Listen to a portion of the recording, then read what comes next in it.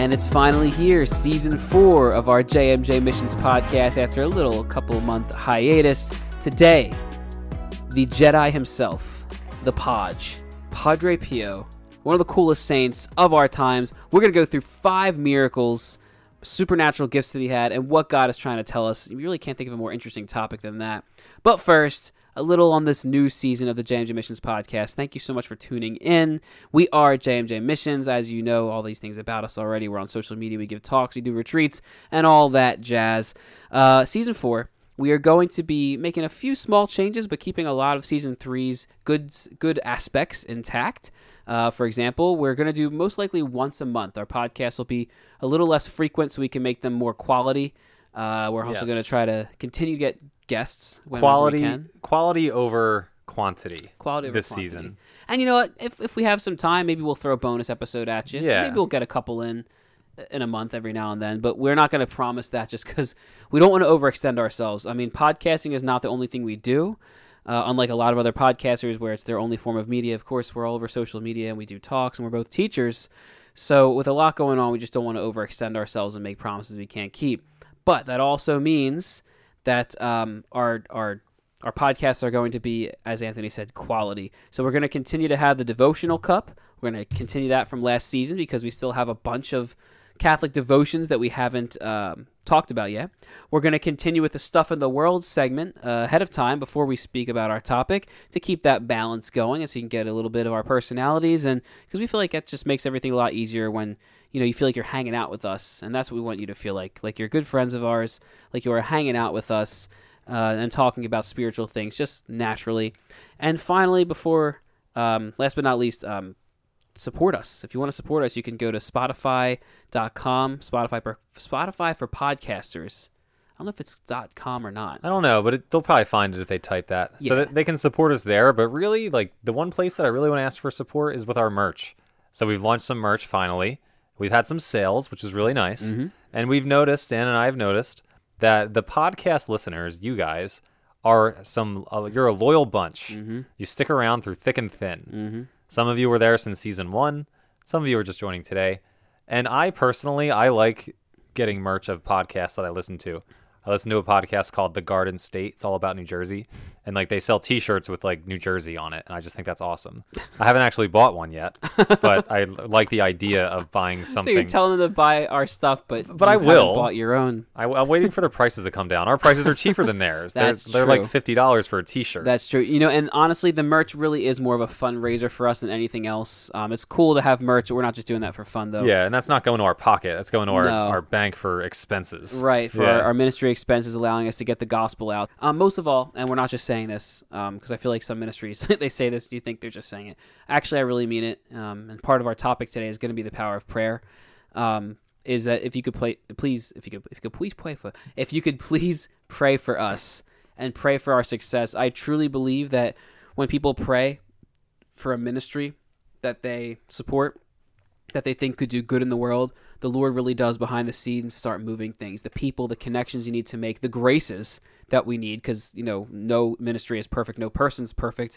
We're all relying on God's grace here. The graces that we need, they start to overflow when people start praying for good things to happen. It's interesting. I was a big fan of Billy Graham. Now, he's not Catholic, and you kind of wish he was. And of course, we're very devout Catholics here, and we would never divulge from the Catholic faith in any way, but I am still a fan of Billy Graham and what he stood for. He was a very good preacher, and he had no really big scandals, which so many big preachers do. Never was greedy, never had problems with money or women or anything like that. One thing I noticed about him was that he would have people before every city that he would travel to, he'd have teams of people, number one, start laying the groundwork for the logistics of that crusade to happen. But he more importantly would have dozens of people whose job it was to pray, who lived in that city to pray for success 3, 4, 5, 6 months ahead of time before that crusade. And I really do think that's why they were so successful. So your prayers would really, really help us in that regard. So our Stuff in the World, our segment on this podcast, Anthony had a good one, and it was... Yeah, just what have we been up to the past couple months? Mm-hmm. Because our last one came out, I think we released it in was it July or was it late June? I think it was June. Yeah, so it's been 2.5 months since we podcasted. So I just wanted to ask you, Dan, what are some cool things that you've done over the last 2.5 months? Man, the coolest thing. Well, I would say the most touching thing would be my son's second birthday which happened in June, and my daughter's first birthday, which just happened 2 weeks ago. It's a busy summer. Yeah, that was great. Yeah, we did some things for JMJ missions, so we were always busy. So just being a dad, and we had more JMJ events than ever before in the summer, at least. It's normally a downtime. Usually summer, is slow. Yeah, we had one specific mission. We had a few events, but one specific mission, a 3-day night mission in Cape May that was super successful, and the priest did a great job organizing it and promoting it. That was awesome. But the biggest JMJ event, as we were talking about before we started recording it, was definitely the Nevada trip. Yeah. And we have to say Nevada, not I know. Nevada. I was going to mention that. My whole life, being from New Jersey, I think we say all of our letter A's weird.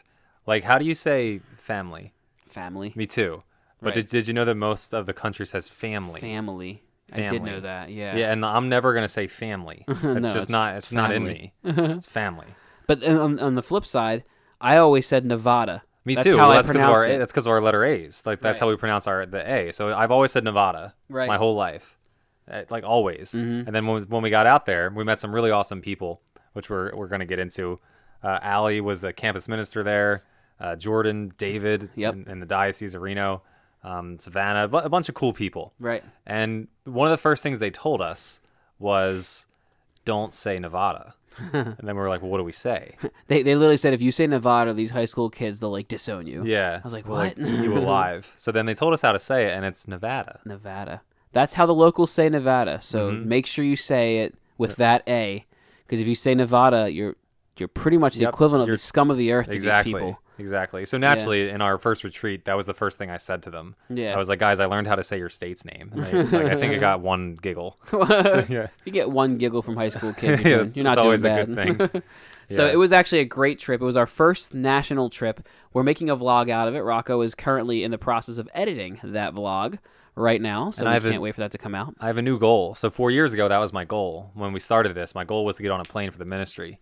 So now that we've accomplished that, I have a new goal, and I don't know if I told you what my new goal is. What's the new goal? International.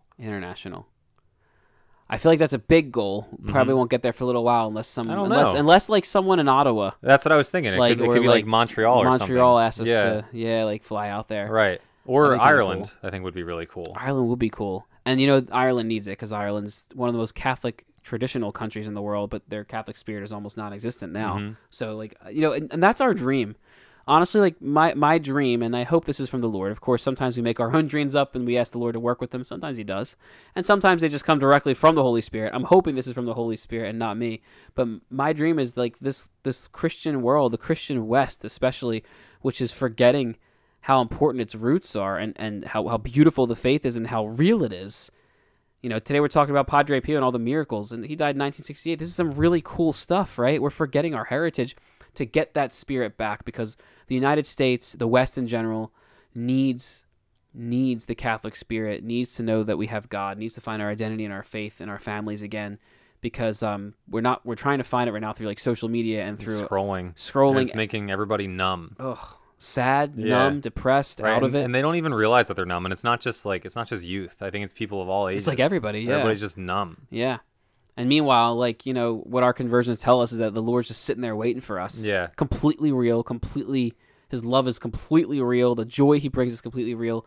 But we can't find that if we're on the couch, we're not involved with our churches, we're not praying, we're not going to adoration, things like that. So to be able to revive, at least in some way, in some small way, however God wants us to, this part of the world would be my dream. I think that's what JMJ Missions is for. Bringing a revival, which is cool because the bishops are calling for Eucharistic revival, and that's exactly right in our wheelhouse. Yeah. So again, thank you so much for your prayers. That is probably what made this national trip happen. It was super successful. We gave 2 retreats to a high school out there, a really nice Catholic high school out there. Anthony mentioned Allie, the campus minister there, flying us out, and then David, who is the youth and young adult director for the Diocese of Reno. We did a Theology on Tap talk to a bunch of young adults there. We tag-teamed our conversion story, which was a lot of fun. And just socialized and hung out afterwards. So there's a lot of balance, which is so important. Community, balance, and then the Holy Spirit, of course. And then we also did a leadership talk to a bunch of youth and adult leaders who are going to be helping David run youth events throughout the diocese. And they were awesome. They were great. Yeah. And they really wanted to hear the podcast. Like they all came up to us and they were like, what do I type in? How do I get the podcast? Right. So if they listen to this, like that'd be awesome. Right. And I remember all of them. I remember all those kids there. Me so too. They were great kids. If you guys They are were listening, eating- send us a DM. They all had their Jimmy John's hoagies that they were eating. Oh, right. Yep. That David supplied for them. That's right. Very kindly. All right. So, again, thank you so much. We are so excited to be able to do this. Hopefully the first of many more to come.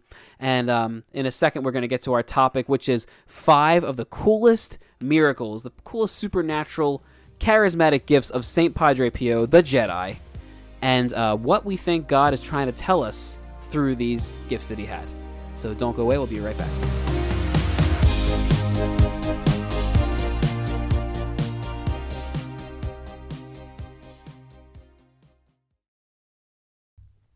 All right, so here we are, the Podge, as Dan so lovingly called him. This dude opened my eyes to the Catholic faith. I didn't know anything about this. I didn't know that miracles legitimately happened. And we met someone, our pastor, kind of told us these stories when we had our conversion about Padre Pio and Maria Esperanza. And these miracles are insane. And the fact that he died in 1968 means that, like, you know, my parents were alive. Like, my dad's still alive. But, like, it wasn't that long ago. Right. And it's funny because we have video. There's videos of him. There's picture evidence of him. There's doctors' testimonies, and there's tons, right, of corroborated evidence that's like recent of his miracles. Yeah, and his feast day is coming up. His feast day is September 23rd, and he kind of resonates with me too, because when I first started teaching, it was early September. It was my first year, and then it was Padre Pio's feast day, and I just took a break from the book. I just put the book down, which the kids really loved, and I just told Padre Pio's life story, and the kids went bonkers. And they absolutely floored. Wow. For the entire day. And that's kind of when I noticed that, you know, I was in the right spot teaching, that I was doing the right thing teaching. So I kind of always associated him with that. It was like my confirmation that I was doing the right thing. So he has a special place in my heart because of that. It's funny because you had a student, her name was Natalie, that came to my class at my previous school as a freshman. Yeah. And she had you 2 years before or the year before as a 7th or 8th grader, and she remembered you talking about Padre Pio. She told me she's one of the few students that we overlapped with. That's at my right. school. There's been a couple, but yeah. That's cool. I remember her. She's probably, she's probably like a junior.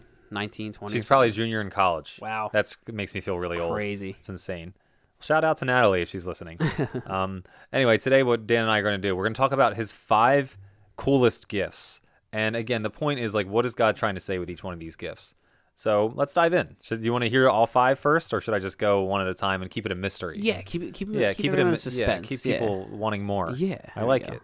Cool. It's kind of like when a girl texts you, you can't text her back right away. Oh no, absolutely not. Yeah, because then you're toast. You're too needy. No, I'm not the perfect person to ask with this. I've only been in 2 big relationships in my life. But you are married. I'm married, and so I did something right. I don't know how I pulled it off, but I did something right. But I will tell you, you look desperate. Yeah. It's not a good look for a guy. And also, you can't wait too long, because then you're just playing games, and nobody's got time for games. That's like a sin. You just start it is. playing with so someone's it's heart. so what do you do? So you have that sweet spot where you wait a little while, but not too long. Not too long. You don't want to creep him out, but you also don't want to be disrespectful. And you got to match how long. If they take a half hour, you got to take a half hour. Exactly. So honestly, now that we know this, every single person who's single that's listening to this podcast will have a boyfriend or girlfriend soon with our advice. And you can thank us.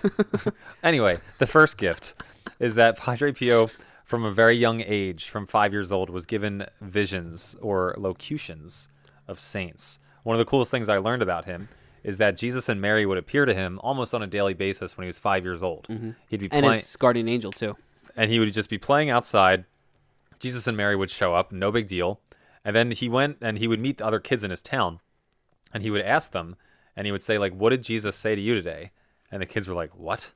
So all the kids thought he was insane. He thought it was a completely normal occurrence for him to have these locutions. Yes. And why do you think that he alone was having these visions at such a young age? I think all kids are innocent, but I think he had a different level of innocence in him. You know, it's interesting. I heard a story. I don't know how true it is, but I read it in a book on him, that his dad, and by the way, Padre Pio's dad traveled to America for a period of time to make money in order to send over I believe to New Jersey too, to not just Williamstown. America. Yeah, to I wanted Williamstown, to our say hometown. that, but I wasn't sure. He spent, I think, a year or two here working, I believe, on a farm. Yeah. To send, literally in our hometown, to send money over to Padre Pio. That's pretty cool. So like Padre Pio would have known about Williamstown. Exactly. That's like really cool. We actually have some weird connection there. But anyway, yeah. Apparently his dad, when Padre Pio was a little baby, Padre Pio was just crying and crying and crying and wouldn't stop crying. And apparently his dad got really frustrated and like kind of shook him. Not hard, obviously, but just shook him and just yelled and was like, you know, and I'll tell you, it does get frustrating when a baby's crying. Because when you have a baby, when you have kids, like they're either cold, they're hungry, they're tired, or they're pooped. It's kind of like me. Cold, hungry, tired, or pooped. Yeah, we're all at the same time. All at the same. That's the worst. So when that's going on, you know, and you can't figure out what the problem is because they're not none of those things. It's really, really frustrating. And apparently his dad got really frustrated and just screamed at him, Am I raising a wild beast or a Christian? And just screamed at him. And apparently Padre Pio, baby Padre Pio, when he said, Am I raising like a wild beast or a Christian, just stopped crying and was never acted up ever since then. Oh, wow. Which is fun. I mean, I don't know if that's, you know, yeah. But I did read it in a book on his life, which is very interesting. Yeah. So there, he did. He was on a different level when it came to his innocence. And I think that's what God is trying to tell us through him at such a young age, and even his entire life having these visions, is that he's extremely innocent. And then the more innocent somebody is, the more of a connection they can have with the Lord. Like the less crowded that your heart is with your own thoughts, your own selfishness, your own desires, your own bitterness, whatever it is, the more just kind of like a humble naivete. And when I say naive, I don't mean like stupid naive. Yeah. I mean just a humble like disposition where you're not really thinking too much about. Yeah, very childlike. You're not thinking too much about other people's intentions or not gossipy thoughts or negative thoughts. You're just kind of doing your thing and very humble. You know, you're very close to the Lord. I always think about what Jesus said, that quote. You know, if anyone that causes one of these little ones to sin, it would be better for them to have a millstone tied around their neck and for them thrown into the bottom of the sea, right? Then what's going to happen to them? I looked up a millstone to see how big it was. It's huge. Really? It's a gigantic circular stone disc. Oh, my gosh. With a little hole in the middle that you could probably tie a necklace around. Oh, my goodness. See, and like, so Jesus was very, very clear that the innocence of children and of just holy people in general, do not tarnish it. It's beautiful. It's a beautiful thing. So let's hold on to our innocence. And I want to also caution all the young people. Anthony, you told me one time that when you were like in middle school, people were making all kinds of like, you know, sexual jokes and like just immature references, and you didn't know what these things meant. And you got embarrassed that people were making fun of you that you didn't know what these things meant. Looking back, you were probably head and shoulders above the rest of the crowd. I was, because like it was a good thing. I didn't know what that stuff meant. Right. And those kids did, and like they made me feel stupid for it. But like in actuality, they were the ones that were stupid. So take that. And that's what I would say for our younger listeners, like college, high school, even if there's a few that are in middle school. Like if you have an innocent mind, that is a gift. Like you do not let anyone get in the way of that. You know, if you're an innocent person, you're in college and you're not the type that usually goes out and parties hard or something. Like that's a good thing. Hold on to that. Don't ever feel left out. Right, and also listen to that feeling inside you that tells you like who you are. Because if you've ever dabbled with something you're not supposed to do, sometimes there's a little voice that say like it just kind of reminds you. It's like this isn't you. Like whatever this is, like you can stop doing this. Yes. And like just go back to who you are. Yep. And be confident in who you are. Yep. Exactly. Yep. So cool gifts. Padre Pio had visions of Jesus and Mary and angels and even demons, but we'll skip over them. His entire life, pretty much, all the time, and souls in purgatory. He saw souls in purgatory as well, and they were allowed to come to him sometimes to ask him for prayers and for masses to be said for their souls. Very nice. And that these privileges belong to the innocent, and they're really just a supernatural gift. So it doesn't mean every innocent person is going to be getting the gift to be able to see the spiritual realm, but sometimes God just gives this gift as a sign that this stuff is real, and he always gives it to those who are innocent. One last thought on that I had is the three shepherd children of Fatima, Jacinta, Lucia, and Francisco. Apparently these kids were just so innocent. Like, look at every apparition of Mary. It's always to an innocent child or a very humble, like Juan Diego wasn't a child, but very humble soul, you know. So the children at Medjugorje, you know, and when you know, we're waiting around church confirmation for that, so you don't want to go out and say that it's definitely of God, but you know, you can make a pretty good guess at it by the fruits. And like you look at these stories, and it's Saint Bernadette, for example, having no education, being just a girl, not kind of just minding her own business. These things typically happen to very innocent and very humble souls, so let's keep that as best we can. I agree. Very cool. All right, so that was number 1, the visions and locutions. Numero dos, is Padre Pio's stigmata, which is awesome. If you don't know what stigmata is, it's the wounds of Christ that have appeared on multiple saints throughout history. And it's the wounds from Good Friday, the day of his death. There are the 2 wounds in the hands, 1 on each hand, 1 on each foot, and then sometimes a wound on his side where he was pierced by the sword or the spear. Yeah. So I think I read somewhere once that about 300 saints in history have had some form of stigmata. Interesting. Some are more famous than others. Padre Pio might be the most famous, but other ones, St. Catherine of Siena, her stigmata appeared after she died. Wow. She always said that she had it. Nobody believed her. And, I didn't know that. And I wouldn't have believed her either if she said, I have stigmata, and she said, look, and then there was nothing on her hands. I wouldn't have believed her either. A lot of people apparently got the invisible stigmata, just the wounds, and for whatever reason, God did not want people to see the effects of it. And then for her it happened after she died, which is cool because obviously she was vindicated by that. Right. But then she didn't even get the moment to say, like, I told you so. Right. Like, yeah, because she was... Well, she wouldn't want that. Oh, yeah, I she know. was so humble. Yeah, well, I would have wanted that. A couple other notable ones I want to mention. St. Gemma, one of my favorite saints, St. Gemma Galgani. To this day, probably our most successful podcast. If you like this podcast and you haven't heard the one on St. Gemma, you should definitely check that one out. It's recent. Do you know the first person in the history of the church that we know for sure had the stigmata? Not for sure. I know the Confirmed. first one with the theory. How about the first one for sure? Confirmed? Yeah, confirmed. Maybe... Give me a hint. About 1,000 years ago.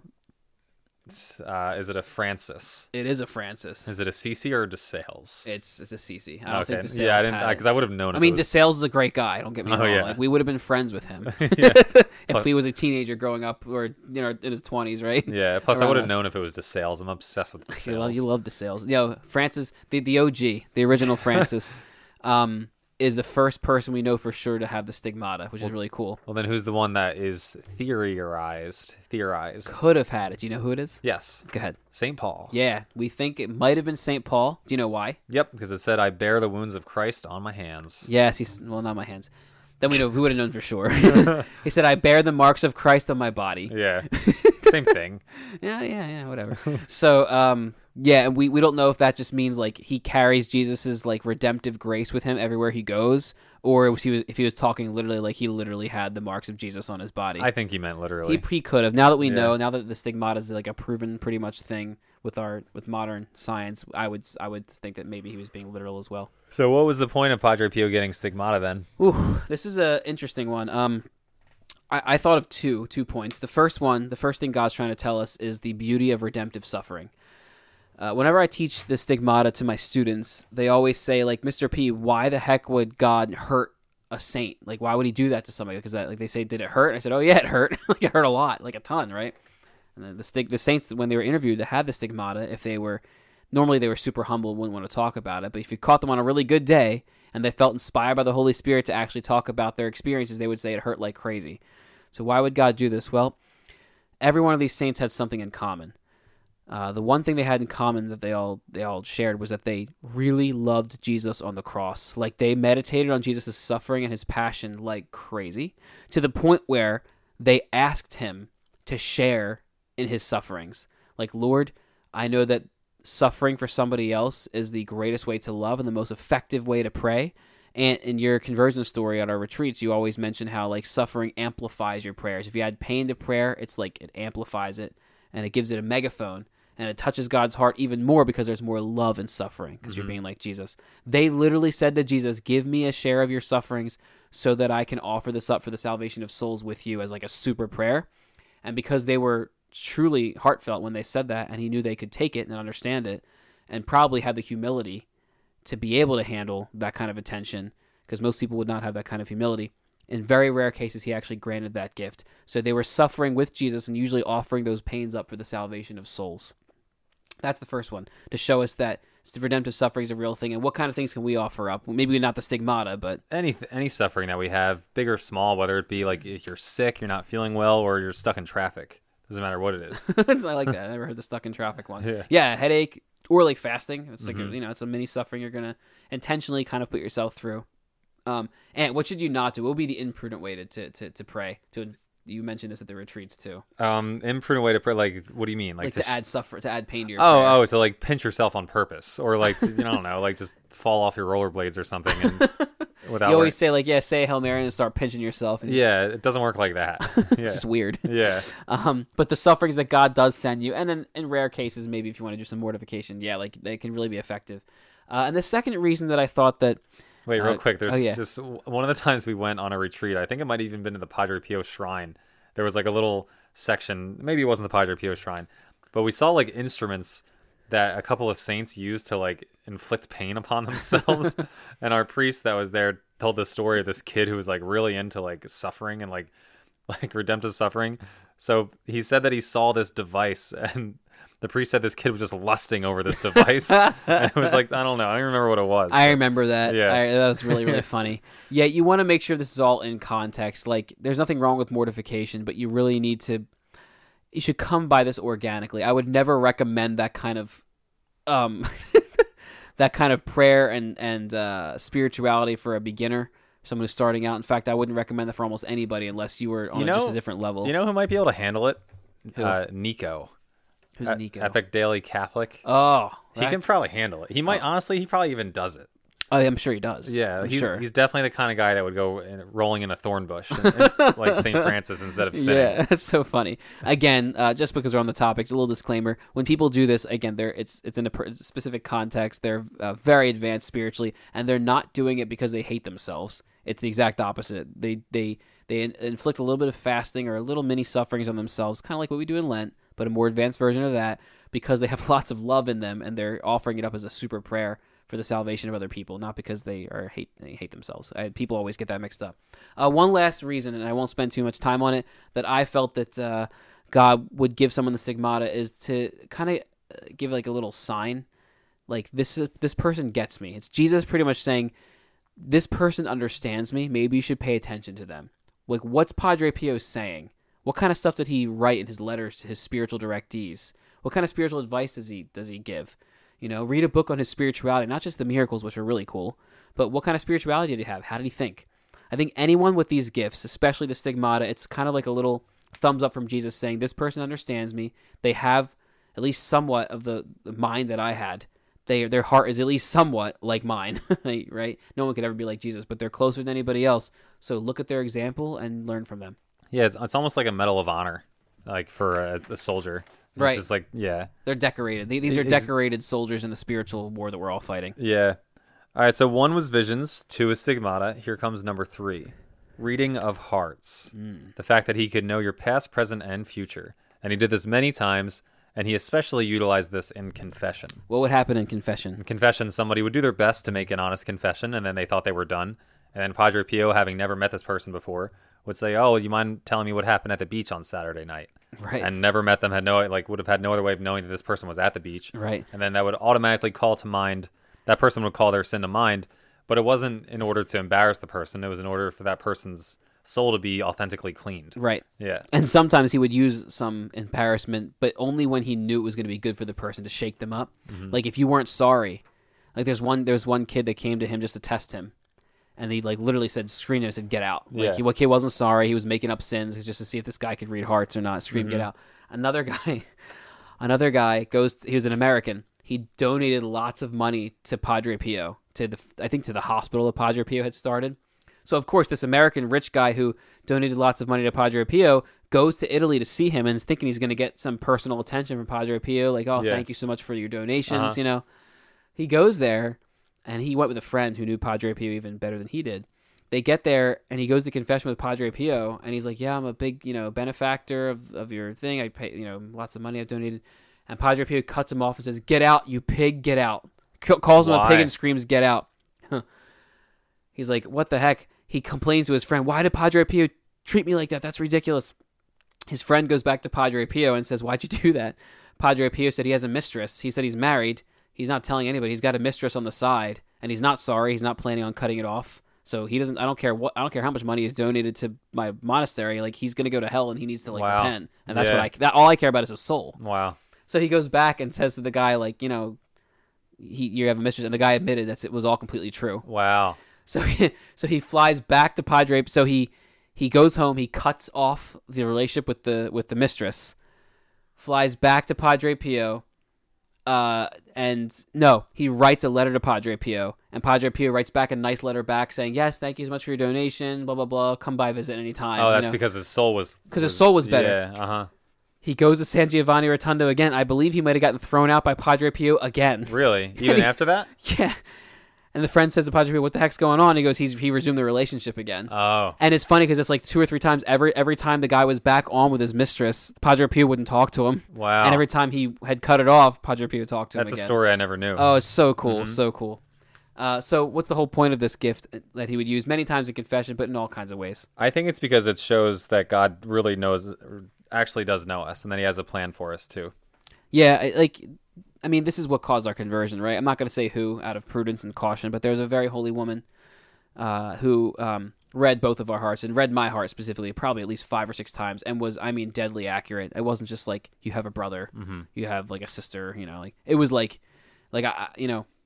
I was worried about my calculus grade specifically. I hadn't told anybody about it. And this woman, first time looking at me, said, you're so close to your family. You're so worried about what they're going to think of your grades. Like, that's specific, She also knew that I was around the parish all the time. I was just fresh off a conversion. She knew that I was worried about what my family was going to think of the fact that I was into my faith so much because they were worried about me. I was so zealous that they were legit worried. And she told me not to worry. That's stuff that I hadn't told anybody and that I was specifically worrying about that day. That's really cool. And for me, what that did was that confirmed for me that something out there, the spiritual world at the very least, is very real. There's no way she could have known this information unless somebody out there told her, and not just any force that told her, because demons know things too, right? This force, it's God, obviously, that told her had to know it was bothering me, had to want me to feel better, and knew exactly what to tell me to feel better, to put me at ease, to keep me going spiritually, to persevere. That's the Holy Spirit. That's how real this stuff is, and that is so cool. I agree, and I also had my heart read multiple times too, and every single time it just amplified my faith. Right. Just because being told things that no one else could know it opened my eyes and said, if she knows this, then it has to come from God. Exactly. Especially because it was stuff to build me up.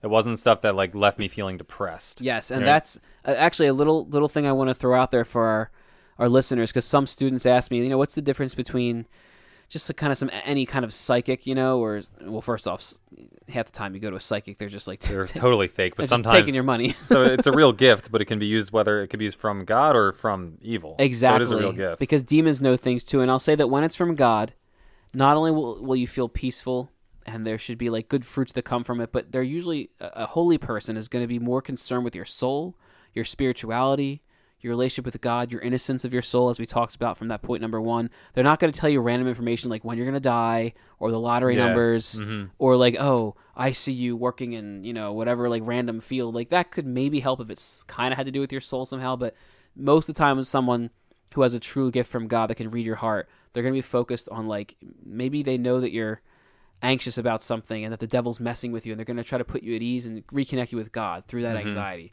Maybe they knew you were hurt when you were a little kid, and that's blocking you from feeling God's love. They're going to focus on your soul, and what's good for your soul and your faith. So, yep, I like it. All right, so we had visions, locutions for number 1, stigmata number 2, reading of hearts number 3, and number 4 is bilocation. The fact that Padre Pio could be in 2 places at once, something that is not physically possible. But he's not even the only saint to have done this. There's actually a bunch of them. St. Martin de Porres, St. Alphonsus Liguori, St. Teresa of Avila. There is an old tradition. Listen to this. I'm going to ask if you know this. The first time that we think there could be, that bilocation could have been recorded in church history. I don't know. There's an old tradition that says that when Mary assumed into heaven, all the apostles were out. Remember, they really did see her as their mom. That's why we should all see Mary as our actual mom. They really did love her like she was their mom, and she really kind of was spiritually, right? All of our mom.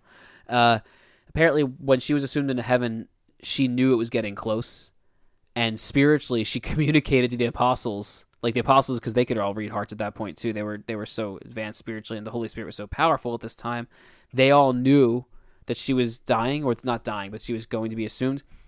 Or they have received word from somebody that Mother Mary was on her way, her last days on earth. And apparently they all met up with her, but the ones that couldn't get there in person because they were on the other side of the world, St. Thomas went to India, they literally bilocated to be there with her when she passed on. Oh, that's really cool. Yeah, when she was assumed, I should say. Yeah. Crazy, right? That's the first. Now that's an old tradition that's not in the Bible, but it wouldn't surprise me, What a cool gift. What do you think God's trying to show? I think God will do that to like make sure that his will is accomplished without overriding free will, because only times that I know of people that bilocate, it's always when they're in deep prayer. Like they're not in the middle of cooking dinner and then they Right. bilocate. Right. It's like, no, they have to be in a deep, deep state of prayer. And then God takes their soul exactly where he wants their soul to be. Yes. And it's more than just their soul, because I'm pretty sure it's their actual physical body that goes there as well. I don't know if you like pinched them, what would happen? Nobody knows. Theologians have been debating this for a long time. There's 3 theories. One, their literal body goes somewhere else and they just somehow have like 2 bodies. But that's actually the least likely theory, because the Lord wouldn't usually do something like that, like multiply your flesh specifically like that. I guess he multiplied his own flesh in the Eucharist, but, so maybe it could. The other theories are that it just looks like your physical body is there, but it's actually just your soul that has gone to that place and people can see it. Right, they can recognize it. Yeah, but then there's also been times where like people that have I'm pretty sure Martin de Porres, when he bilocated to help some bishop in Mexico City, and he lived in Peru, apparently he touched the bishop's forehead. Like, he was in the room physically, right, interacted with the objects in the room, prayed over him, put a rag to his forehead to nurse him back to health, all kinds of stuff. And this bishop did have a miraculous healing and said Brother Martin was here. And no, everyone was like, no, he wasn't. The door was locked and he never left his monastery in Peru. Right. So apparently they can interact with objects too, which is very interesting.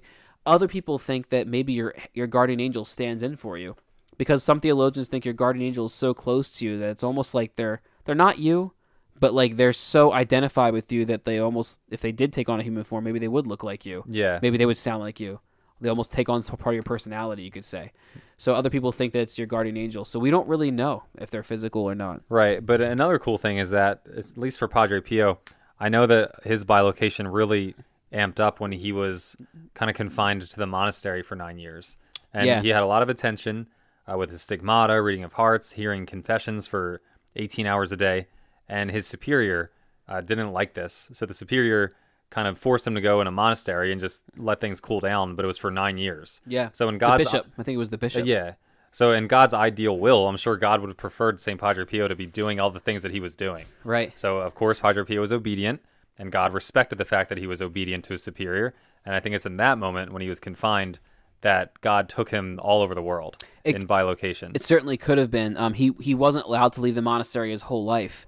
But that's the thing, is that not being allowed to leave the monastery, and plus he had so many people visiting him, he would never have been. I thought it was 9 years. Is his whole life? I thought it was a 9-year penalty. So it was 10 years, I believe. He was not able to hear confessions. Mm-hmm. And it was 3 years, I believe, or I might be getting this reversed, but 3 years within that 10 years where he not only could not hear confessions, but he wasn't even able to say Mass in public. Okay. Just at 5 or 4:30 in the morning with one altar server. And that was because of the bishop. That was because the bishop didn't like him. And then that bishop was removed, and there was a scandal involved with that bishop. A new guy came in who thought he was great. Right. But think about it. He had thousands of people writing him and visiting him. Like, he wouldn't, even if he could, he wouldn't be able to leave the monastery. Yeah. Yet God still had more for him to do, maybe in the middle of the night when he was praying. Right. People would say he would just kind of zone out. And then at that time that he zoned out, like he wasn't even there, if you were near him, it was like he's there, but he's just closing his eyes in front of you, and it felt like he wasn't there. Yeah. And he'd be somewhere else helping somebody. I also think this is an extension of prayer. Think of how prayer works. When you pray, you could almost say it's related to love. Like, what is love, or kenosis? It's the idea that you're coming out of yourself to go help somebody else. Now, this is all done through the Holy Spirit, and it's all by God's grace, and it is the Holy Spirit that operates through our prayers. But if I were to pray for you, and you're at your house and I'm at my house, and I really pray with lots of love and lots of fire in my heart to help you out, you could say I'm almost extending my soul out to you through the power of the Holy Spirit, and that it's like an extension of my soul is going to go there to you. I might not even be aware that it's happening, and through the Holy Spirit's power, or it's weird because we don't know where the Holy Spirit cuts off and where our soul begins here, but it starts fixing things inside your soul. Well, what if you're a saint and you're so loving and your prayer is so powerful and you're so interconnected to God that extension of yourself that prayer is, that the Holy Spirit does, takes on almost like a physical form because it is that strong. That is my theory on bilocation. that your soul's extending outward in such a drastic, dramatic, loving way that God respects that and allows you to almost manifest somewhere else. Now, that's just a theory, just my theory. But no, I like that theory, and it also requires a lot of compassion, because if you can just pray for someone, you see someone in a rough spot, you say, I'll say a Hail Mary for you. That's nice. Yeah. But like when you actually go deep and like think about putting yourself in that person's shoes, right. I think that's when bilocation could happen. I mean, there's no step. Like, we can't put out a reel that says, here's 3 ways on how to bilocate. Like, and the people that can bilocate aren't going to tell you because they're that humble. Right. No one unhumble is going to be bilocated unless it's through the power of Satan. So, so I guess we'll have to leave this up to theory. Yep. All right, and the last one, number 5, like Lou Bega, Mambo number 5. Wow. None of our listeners are going to get that. Wow. If you get that, then you're a real one. All right, number 5, Padre Pio's healings. So, Dan, there's a cool story of a lady with no pupils. Tell that story. There was a woman named Gemma DeGiorgi. This is a well documented case. This is on many books on Padre Pio. She was born literally without pupils. Doctors said she'll never be able to see. It's like literally anatomically impossible for somebody to see that doesn't have pupils. It's like being able to hear without having like eardrums, right, or ears. It's like you can't, because there's nothing to let the light in. So when she was a young girl, I think maybe 3, 4, 5 years old, her grandmom took her to San Giovanni Rotondo to see Padre Pio, and he blessed her. He passed his stigmatized hand over her eyes, blessing both of her eyes. On the way home from that trip, probably a few hours later, all of a sudden she said, "Grandmom, I can see a boat out on the ocean, like the ones that you always take me to touch," because she would always take her to the docks and touch the boats. Mm-hmm. And her grandmom's like, "What?"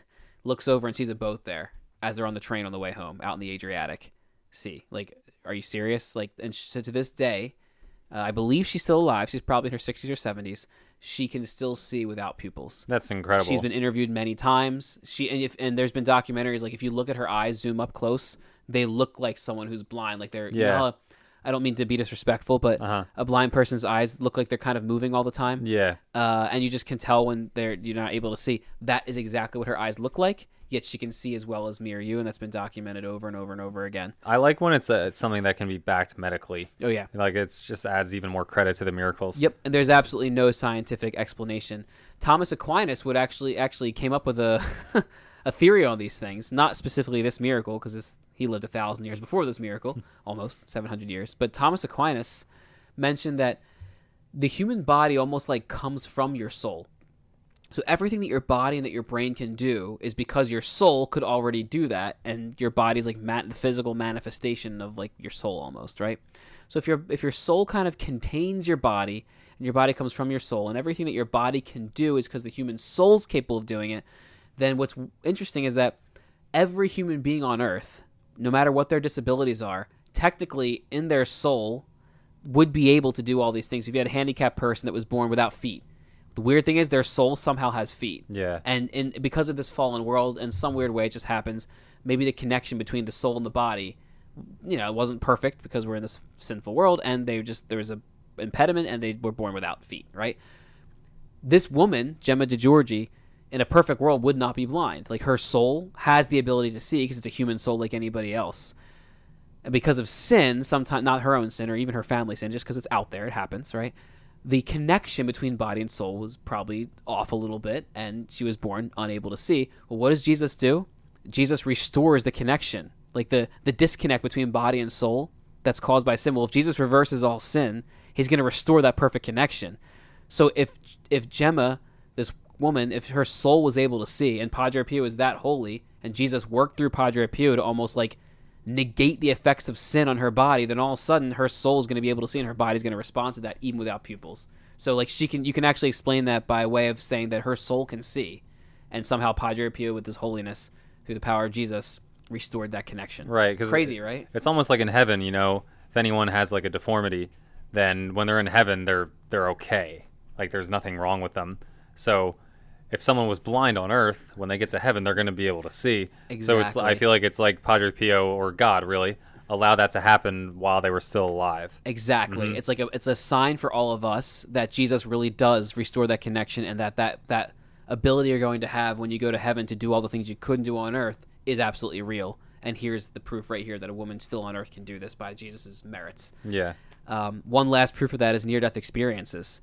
There's studies coming out now, official studies. In fact, the New York Academy of Sciences is ready to say, has put out a statement saying the odds, this is from a scientific perspective, not a faith perspective, the odds that your soul, your consciousness continues after you die are extremely high. By scientific studies they've done of tons of people that had near-death experiences, had out-of-body experiences, were revived, and knew all kinds of information they couldn't have known that was totally corroborated by people, by real events. One of the coolest things about this is that there are multiple cases within this 10-year study in which people that were born blind, who have no idea what seeing is even like, no concept of sight, were able to, when they came back to life from their experience, said, I could see. I could see 360. I could see all around me. Right. They're able to describe things, and everything they described ended up being, they weren't making it up. It was true. Like they described, the one kid described a train going off the tracks near the hospital that he died in. Right. And he was able to say exactly where it went off the tracks, what it looked like, that it was in the snow, what time. They looked at the records, and like 2 miles down the road, a train had derailed the exact same time. Right? Like all kinds of things there's no way he could have known. He said, I could see. Well, why? Because he had a human soul, and the human soul in a perfect world can see. Right? And, and you know, it's pretty cool. That is really cool. Yeah. It's perfect. I just want to close off Padre Pio with obviously one of my favorite quotes of him. Just pray, hope, and don't worry.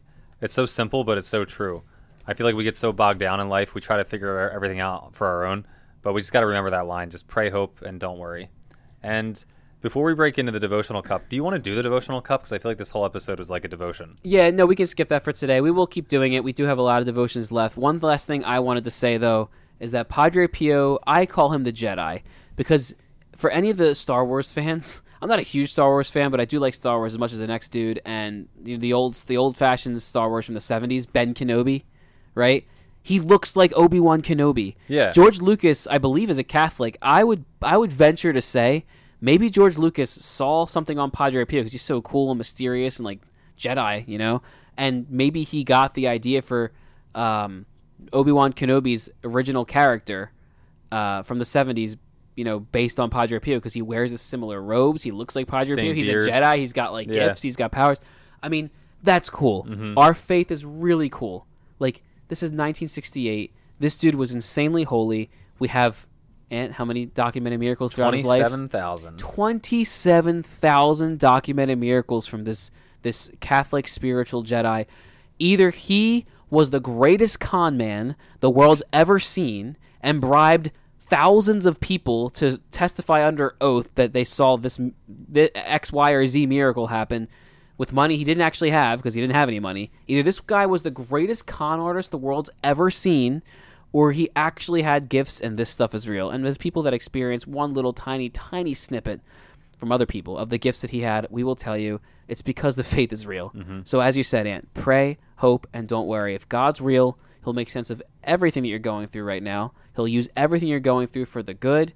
And on days where you're just kind of in that daily grind and you don't really feel much, just make sure you reach out to him in prayer as best you can.